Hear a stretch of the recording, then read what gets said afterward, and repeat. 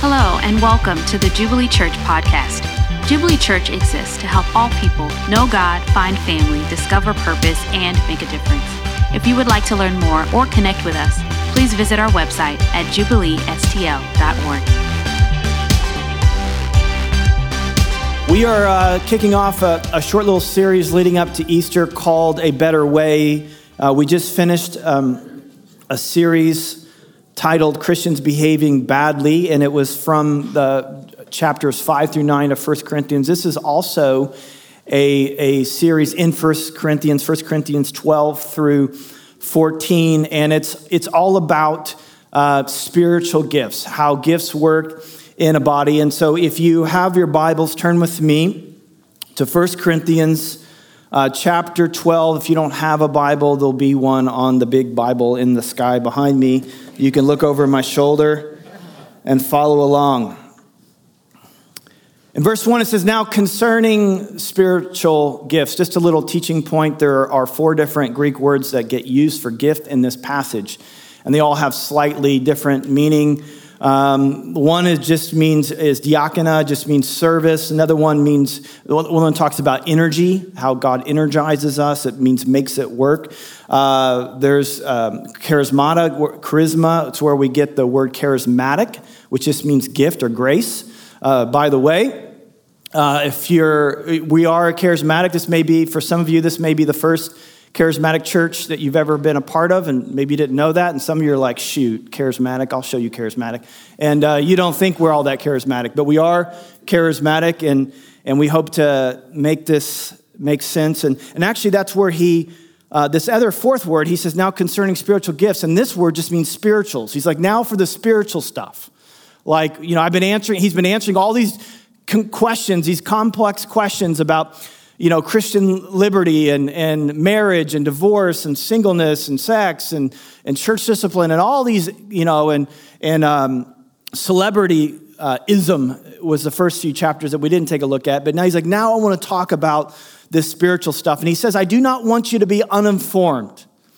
And we don't want you to be uninformed. There's a lot of really good things that can happen through the use of spiritual gifts. But like anything, there can be misunderstanding that lead to confusion, in some cases hurt.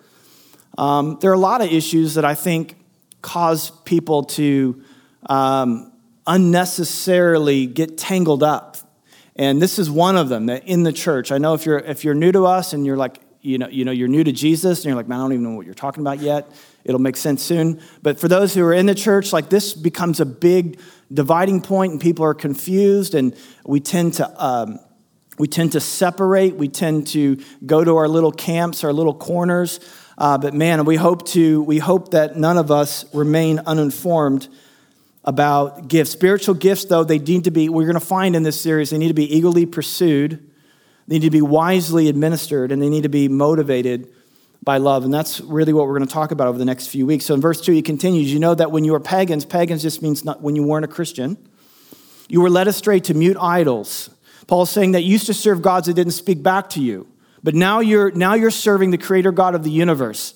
So don't be surprised when he speaks to you. It shouldn't be an unfamiliar thing. In verse 3, he says, therefore, I want you to understand that no one speaking in the Spirit of God ever says Jesus is accursed. No one can say Jesus is Lord except the Holy Spirit. Now here, Paul is addressing serious errors on both sides of the issue. And this is where there's going to be a lot of division. Some of you were raised in church where, speaking in tongues, etc., was, of the devil. But Paul here says that's impossible. How could someone speak by the empowerment of the Holy Spirit? How could they ever say anything against Jesus? And so if you're one of those, you start to twitch when you see someone come forward, or like someone starts to speak in a language that you don't know about. Paul's saying, hey, look, you can relax. It's coming from Jesus. It's all good. It's all coming from one source. But on the other side of the aisle, there's some people who would say, well, unless you speak in tongues or unless you use these specific gifts, then you're not really a Christian. But Paul says, how can anyone ever say that Jesus is Lord except through the Holy Spirit? Jesus says the same thing. So Paul's like, look, I know you're trying to point the finger at each other, but it's all coming from God. It's all coming from the Holy Spirit. And there are some of us who really want to be in control. Like we think life is about being in control. We don't want anything that we don't expect. And there are some of us who really like it when things are out of control and things are crazy and weird and mystical. But life is not found in being in control. Life is not found in being out of control. But life and hope and meaning and purpose is found in being under control of the Holy Spirit. And that is what Paul is saying. Like it's all coming from the same source. So there shouldn't be divisions and factions among you. And then in the next few verses, he's going to mention a word 3 times, varieties, and he's going to mention another word 3 times, same. And those words are incredibly important. So this is what he says. He says, now there are a variety of gifts, but the same Spirit. And there are varieties of service, but the same Lord. Variety, same. Variety, same. Diverse, one source. And there are varieties of activities, but it is the same God. There is unity in the midst of diversity. Paul will make this point even more clear when he gives the analogy of the body in the second half of this chapter, if we can get there. But this gift was emphasizing one gift over another. This church was emphasizing one gift over another. They were saying, well, I like the gift of teaching, but I don't like the gift of tongues. Or I like the gift of tongues, but I don't like administration and order.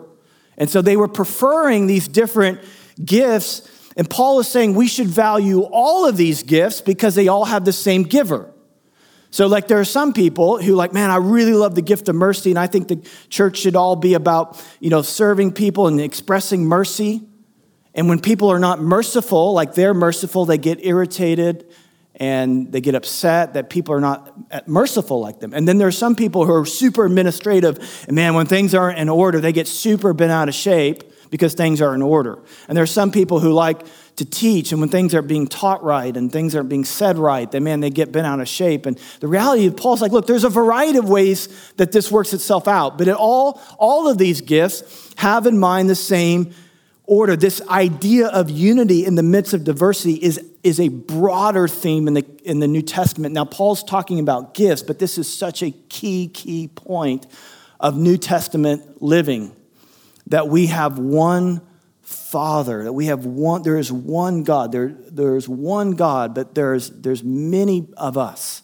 And it expresses itself in many different ways. Different ethnicities, different ages, different ideas, different perspectives, different backgrounds.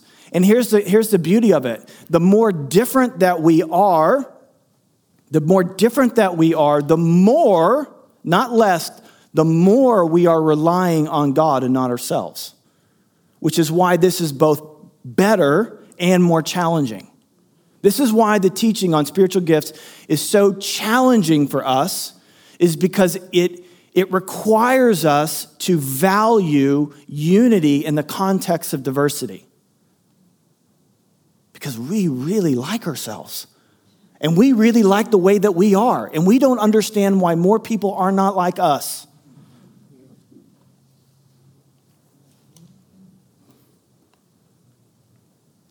Here's a filter.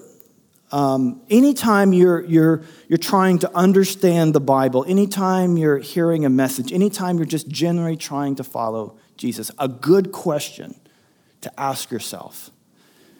It's a hard question, and it takes real honesty. Am I looking to be affirmed, or am I looking to be led?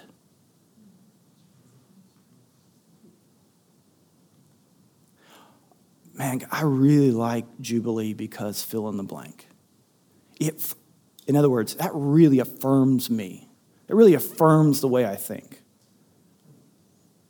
I really like this part of the Bible because it affirms the way that I think. I like this brand of Christianity because it affirms the way that I think. And I need to be affirmed. You do need to be affirmed. That's why you need to be in community, by the way. But Jesus is trying to lead you somewhere. And my guess is, well, it's more than a guess. The truth is, it's a place that you probably don't want to go. Because it ends with a cross. But he's leading us somewhere. He's challenging us. And he's saying there's things that you don't even know that you need and things that you probably would rather just get rid of. So like yesterday, thank goodness it feels better, but I dropped a sheet of drywall on my foot. I thought I broke it. And my foot yesterday was so worthless to me. In fact, all it did was cause me a lot of pain. And you have the thought of like, if I didn't know any better, I would thought like I would be better without my foot because all it does is hurt me. Now the truth is it healed and I need that foot. I'm glad I kept it anyway. But we have the same thing. We have this reactionary thing like, oh, this thing over here is causing me pain. This thing that actually causes you pain is something that you're going to vitally need in the future because God is at work. He's using all. He says this. He says, but God, the same God who empowers them all. Say all. In everyone. You didn't have to say that. Sorry. But hey, well done. Well, give you guys a round of applause. Well done. One Spirit, but multiple gifts among multiple people. What Paul's essentially saying is that the church functions and makes progress through the empowerment of the Spirit. He empowers us with at least one manifestation or demonstration of his Spirit. It is a supernatural ability to do ministry like Jesus, and we all get one.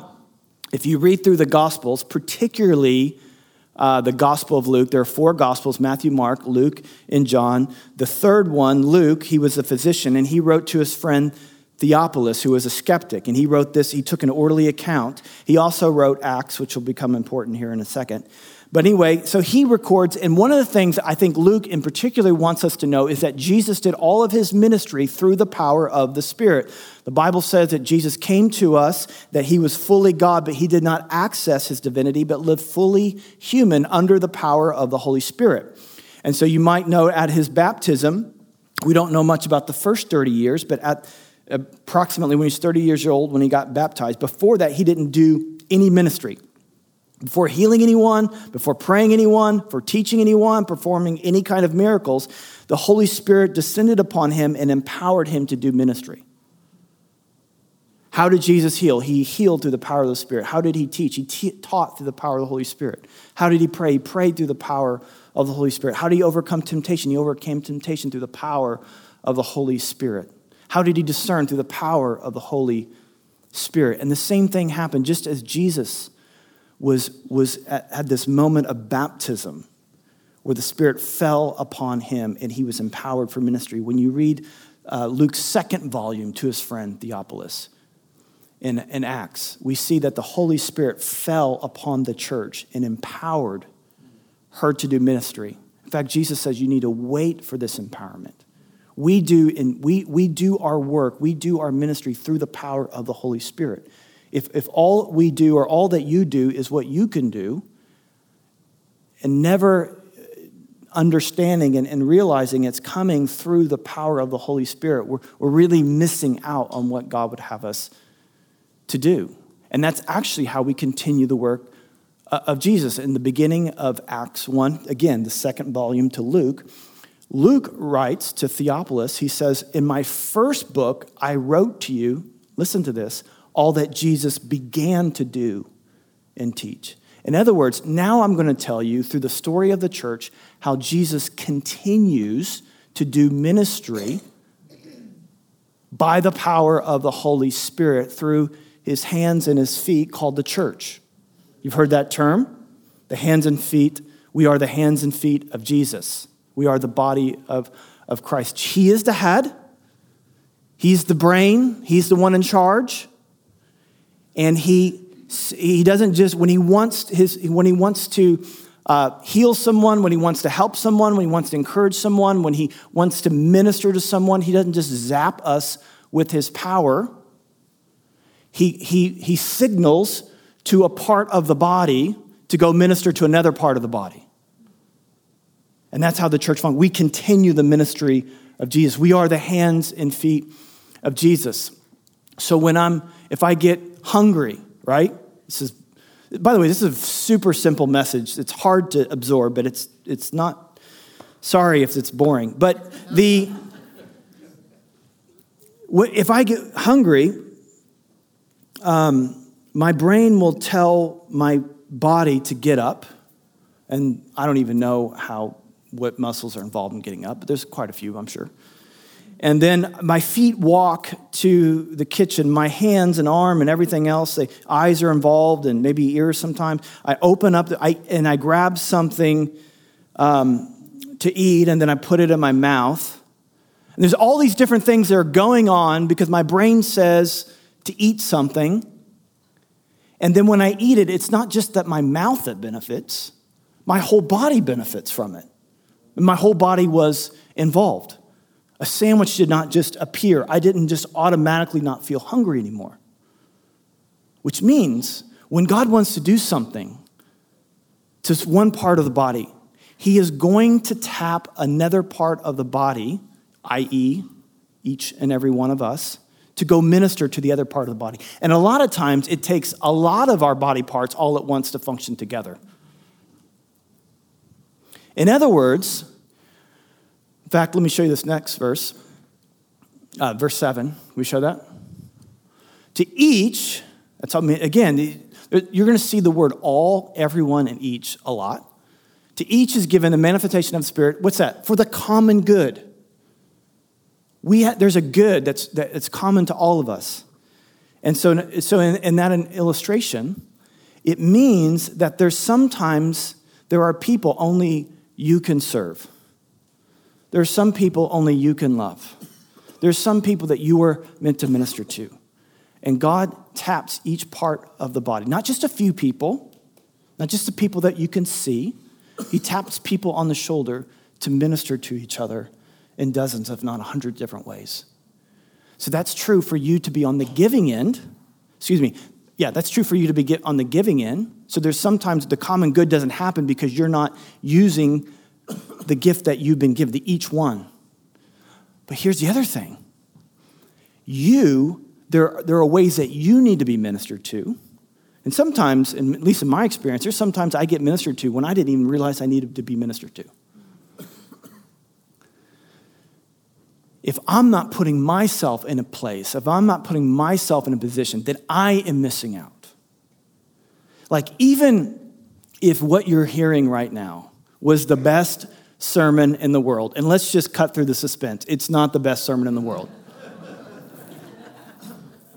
But even if it was, you would be getting maybe 1% of the ministry you're meant to experience.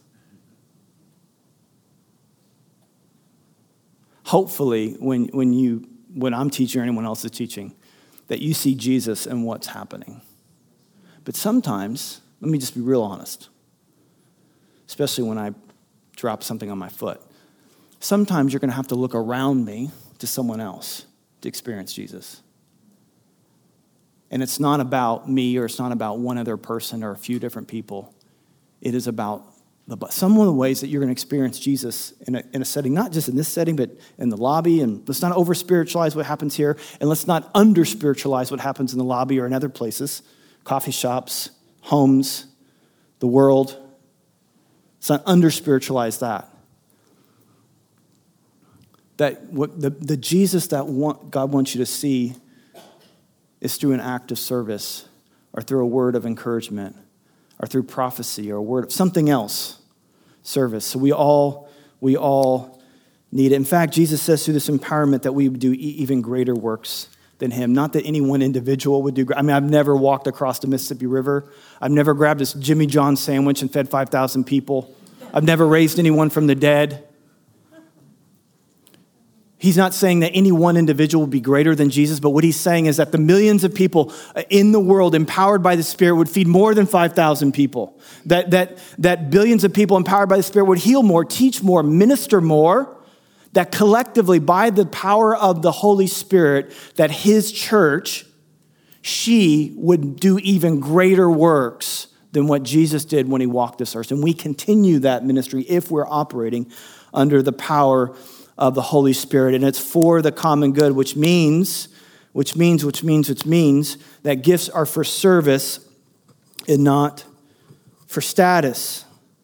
Many of the problems that the Corinthians had is they felt proud about their spiritual gifts. Like, I got tongues, I've got prophecy. What do you? Oh, you only have the gift of administration. That's lame. I mean, I feel sorry for you, and I'll pray for you. You're kind of you're kind of a loser gift, and luckily I have the gift of faith too, and so I'll pray for you too. Like you're some kind of, Christian Marvel superhero, prophecy man or whatever. Paul just shakes his head and just like, what is there to be proud of with a spiritual gift? What is there to be proud of? It's not your power. It's God's. The boxing glove does not boast in its power to punch. The hand has the power. It's not my ability. It's not your ability. God, we're just a glove that God wears to, pack the punch and to minister. The gift is not for us to feel proud. This word means spiritual graces. The word gifts, charisma. Spiritual grace, it's grace to us. It's God who empowers. That's why, I don't have a parking spot. I have an orange cone. Don't park on the orange cones, just for practical reasons. But that's why I don't have there's nothing special about it. I shouldn't be treated better because of my gift. You shouldn't be treated better because of your gift, and you shouldn't be treated worse because of your gift. Because it's God who empowers. And if we're going to boast in something, we need to boast in the gospel. Actually, when we boast in our spiritual gifts and we boast in a spiritual gift over another, it communicates. We actually don't even understand what the gospel says. That's why he says in verse 13, for in one spirit, all were baptized into one body, Jews or Greeks, slaves or free, just basically meaning everyone. Anytime you see Jews and Greeks, it's just talking about everyone, all the diversity made up. We're all made to drink of one spirit. The Spirit and his gifts were not given to us as a reward for our awesomeness. They're gifts. They're due to us because of his grace. And if we're going to boast in something, we need to boast in the fact that we are children of God, that we have been saved and forgiven. That's what happened to the disciples. Man, they were experiencing the power of God, and it is a thrill ride, which is another reason why, using spiritual gifts is you find your purpose in it, but we find purpose, we don't find identity. But they were finding identity. They're like, man, I cast out a demon with my eyes closed. Like a lot of good things are happening. And Jesus says to them in Luke 10, hey, boys, don't rejoice in this, that the spirits are subject to you, but rejoice that your names are written in heaven. Which is why when we talk about not next week, but the week after, about how this works out in a context, there needs to be order. Because one of the things that the Corinthian church were doing is like, spiritual gifts are like special effects in the church, and they were getting all excited about it. And they're like, hey, look, there are lost people amongst you that are looking at this and being like, you guys are nuts and out of your mind, and you're not saying one intelligible word. And people are coming to your services lost, and they're leaving lost. Names being written in the book of heaven is something that we need to value above all else. They're gifts meant to facilitate the ministry of God, the empowerment of God, nothing more and nothing less. If you want God to work in your life, you've got to be a part of the church. And not just, when I say a part of the church, I don't just mean showing up on a Sunday. I mean in community. I mean serving. I mean being connected to other people. The more you connect to his church, the more you will experience his power. Because that's how God has decided to work. He decided to work through people. You have something other people need. Other people have something that you need. I need you. You need me. We all need we. We need each other. That's how we get built up. That's how we are encouraged. And then in verses 8 through 11, he mentions different ways that it happens, and we'll talk a little bit more about this practically in week 3. For to one is given through the spirit of utterance of wisdom, and to another the utterance of knowledge, according to the same Spirit, to another faith by the same Spirit, to another gifts of healing by one Spirit, to another working of miracles, to another prophecy, to another distinguishment between spirits, gift of discernment, other various kinds of tongues, just more than one kind of tongue, I guess, and to another the interpretation of tongues. All of these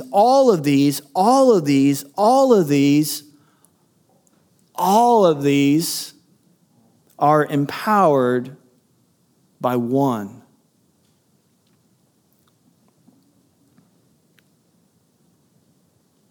All of these.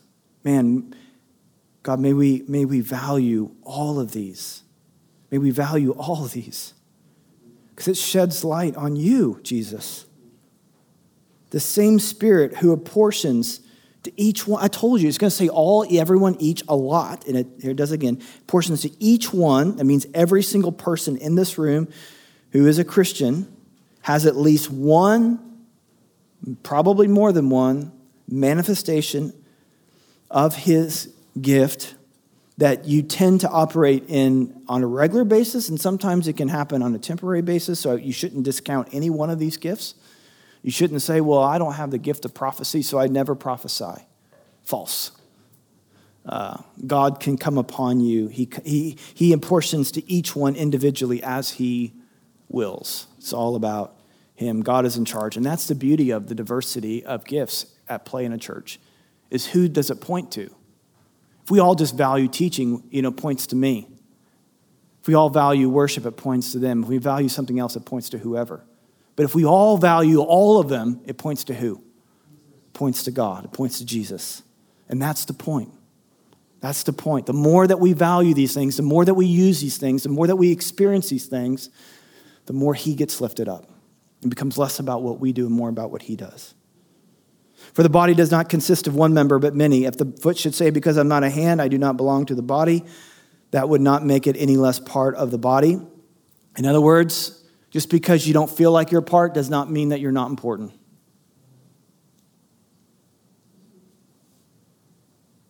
And he's going to repeat it. He's going to say the same thing.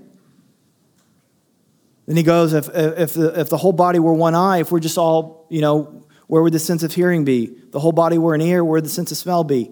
But here it is. But as it is, God arranged. That word means assignment. God has an assignment for you. Which means that there should be accountability. There is accountability. I think mainly this is just like a massive privilege. I mean, how cool is it that God's power would work through any one of us? That is amazing. It is a promise. It is a promise of God that he wants to work through each. That's a privilege. But I have to say this because I am someone who cares about your maturity, and I care about that day that you stand before God. There is accountability. He gives some 5, he gives some 2, he gives some 1. Yes, we each have we have different gifts, and we have a different capacity of those gifts. And whatever capacity you have and whatever gift you have, there's accountability because it comes from him. He apportions. Well, if you think, well, my gift isn't very big and it's not very important, it doesn't mean that you're less accountable to the one he gives a greater gift to, or a greater capacity of gift, I should say. There's accountability to this. It's another reason why it's important. And humility, God arranged. He gives us an assignment. See, the body of Christ is a team, but it's not like a basketball team or a football team where some are on the field and some are on the bench watching.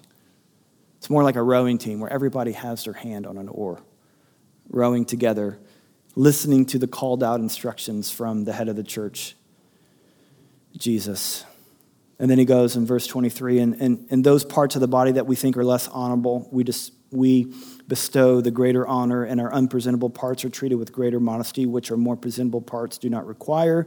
But God has so composed the body, giving greater honor to the part it lacked. There are parts of my body, like my liver, my heart, that you cannot see. But man, are they vital. They're vital. They're the parts that you see in the church don't require as much honor, but there are people. So right now there are people serving. There's people serving in J-Kids. No one sees them. No one even knows what's going on in there. Playing a vital role. I mean, if I didn't show up one Sunday, you guys would be just fine. If the J-Kids teachers didn't show up, God have mercy on our souls.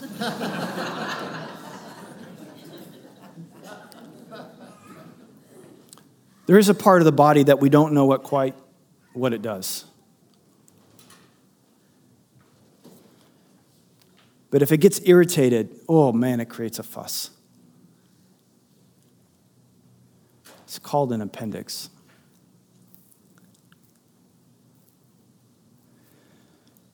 There are people in the church that we don't quite know what they do. But they have an opinion. And when they get irritated, they fuss and they cuss. And to be honest with you, when it gets removed, the body is just fine. I think I don't know why God gave us an appendix, but maybe for this analogy. Don't be an appendix. Don't be the body part that no one knows what you do, except when you get irritated.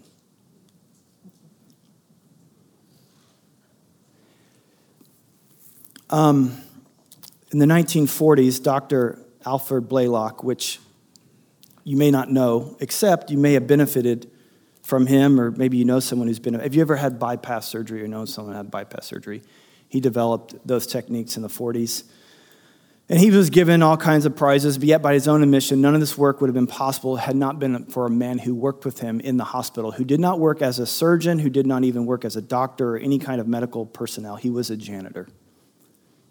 But this doctor noticed that this janitor named Vivian Thomas had an incredible knack for mechanical engineering. He could fix anything, like MacGyver.